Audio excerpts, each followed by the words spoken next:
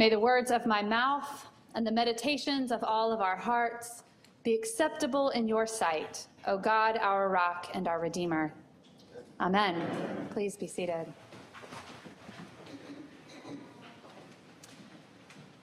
I've always felt sorry for Simon's mother-in-law.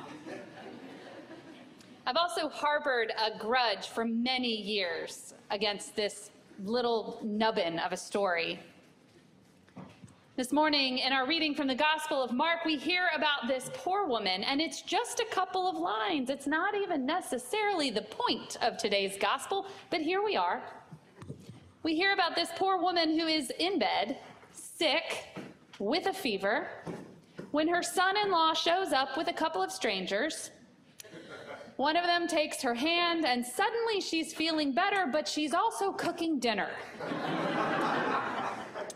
Now, it seems to me like a break in a fever, no matter how it comes about, might earn a woman a couple of hours of sleep. This is apparently not the case. As she pops up from her sickbed and she hits the kitchen. Such is the way of women, I guess, especially women in the first century, women who were defined by their relationship to the senior-most male in the household. It feels like Jesus heals her in order to put her in her place, and that frustrates me. This week's healing story is one of more than 20 healings and miracles that happen in Mark. Healings and miracles make up more than a third of the book, more than any of the other gospel writers. And throughout the telling of these miracle stories, the gospel writer of Mark uses words like immediately and suddenly and all at once.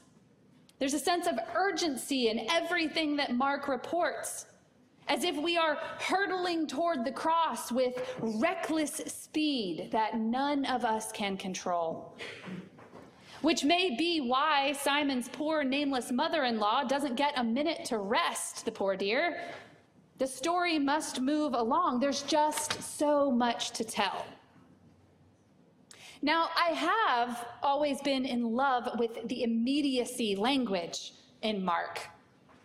Partially, I think, because it adds to the excitement of these stories that are being told. There is no lollygagging around in these stories. There's no fat, no extraneous details, no moment wasted. In Mark, we are reminded that all of this is earth-shattering, groundbreaking stuff. It should leave us breathless at the hearing, whether it's the first time we are encountering it or the 50th. Like a great detective novel that won't let you go to bed before the mystery is solved, Mark wants you enwrapped. But here's what else this immediacy language offers us. We are reminded that Jesus sees healing that's something that cannot wait. Whether it's public and in the synagogue like we heard last week, or private like this week's in the home healing, whether it's a man or a woman, an adult or a child, an individual, or 5,000 hungry souls. So this immediacy puts into perspective the healed woman's service as she gets up so quickly out of bed and serves them. Her healing cannot wait, and neither then can her service. In my studies for this sermon this week, I read that the Greek verb that is used to describe this service is diakonio. It's the same word that the gospel uses to describe the angels who serve Jesus after his 40 days in the wilderness. Diakonio is the same word the gospel uses when Jesus washes the disciples' feet. Diakonio is, in fact, the same word that we use for an order of ministry for those who serve at the table, who read the gospel, and then take the gospel out into the world. Deacon. It's the Greek root of the word for deacon. And so, what if in her healing, what if in her restoration to wholeness, Simon's mother-in-law recognizes her as diaconio? What if Simon's mother-in-law is not an undervalued woman in a patriarchal system, but actually the church's first deacon? The very first person that Jesus liberates and then commissions into service for God.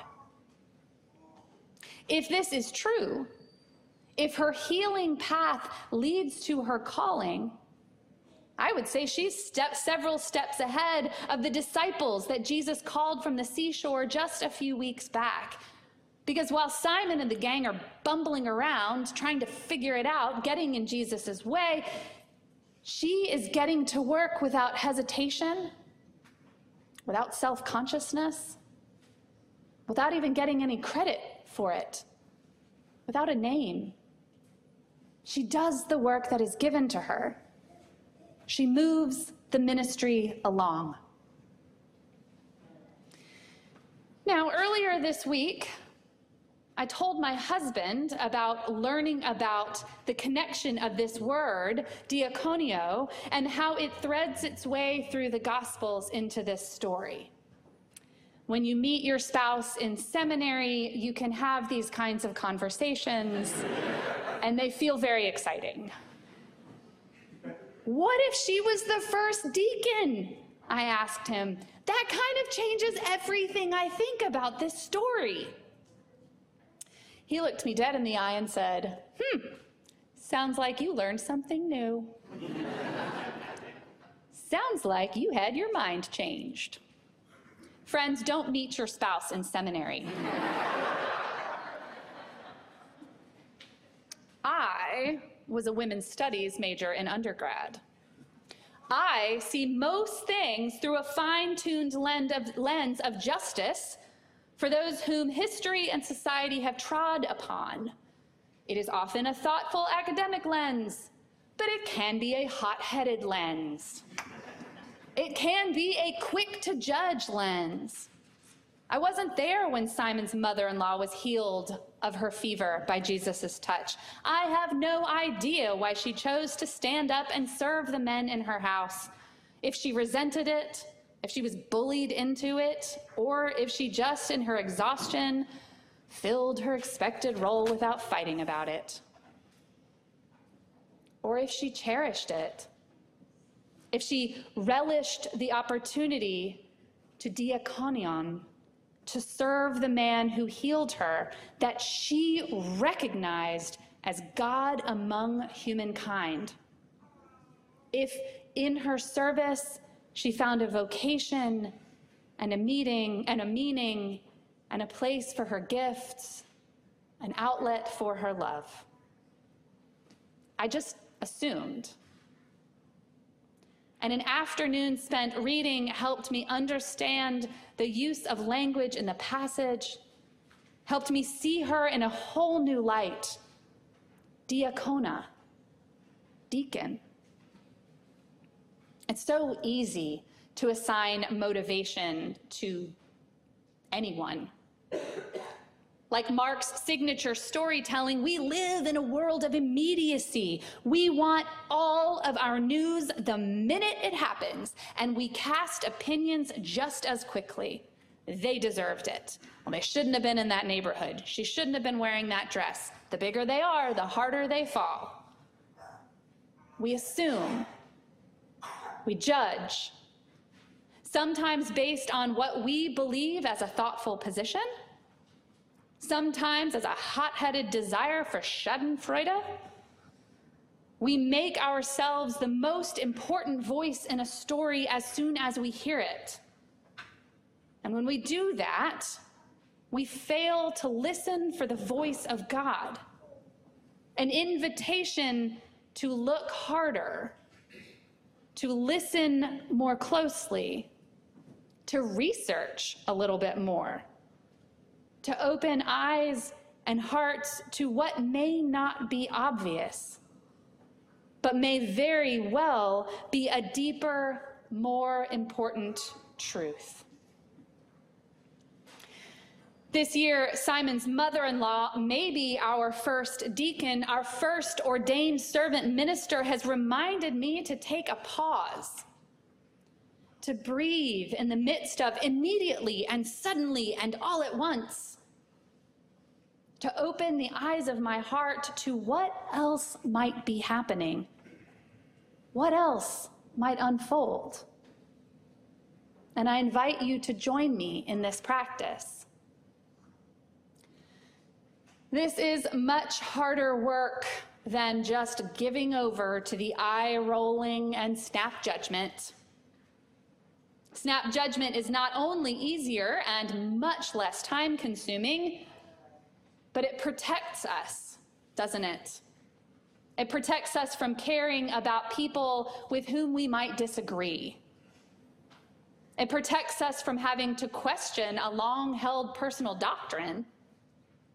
It protects us from having to shift to understand a new worldview, to stretch, to accept that two truths can live side by side. Stretching ourselves this way does not mean accepting things that don't make sense for us, but it does mean listening for them. Stretching ourselves in this way certainly does not mean allowing things into our lives that will actively harm us or harm our families. But it does mean trying to understand perspectives that are new and unusual. It does mean making space for people and ideas that are uncomfortable, to see if we can expand, to see if we can draw the circle wider rather than cinching it in to suit ourselves. That first deacon, that nameless woman cured of a fever who rose up ready to serve, has reminded us that we can do better. We can be raised up into a new wholeness. We can be cured of that which infects us. We can live to serve the world into a new way of being. Amen.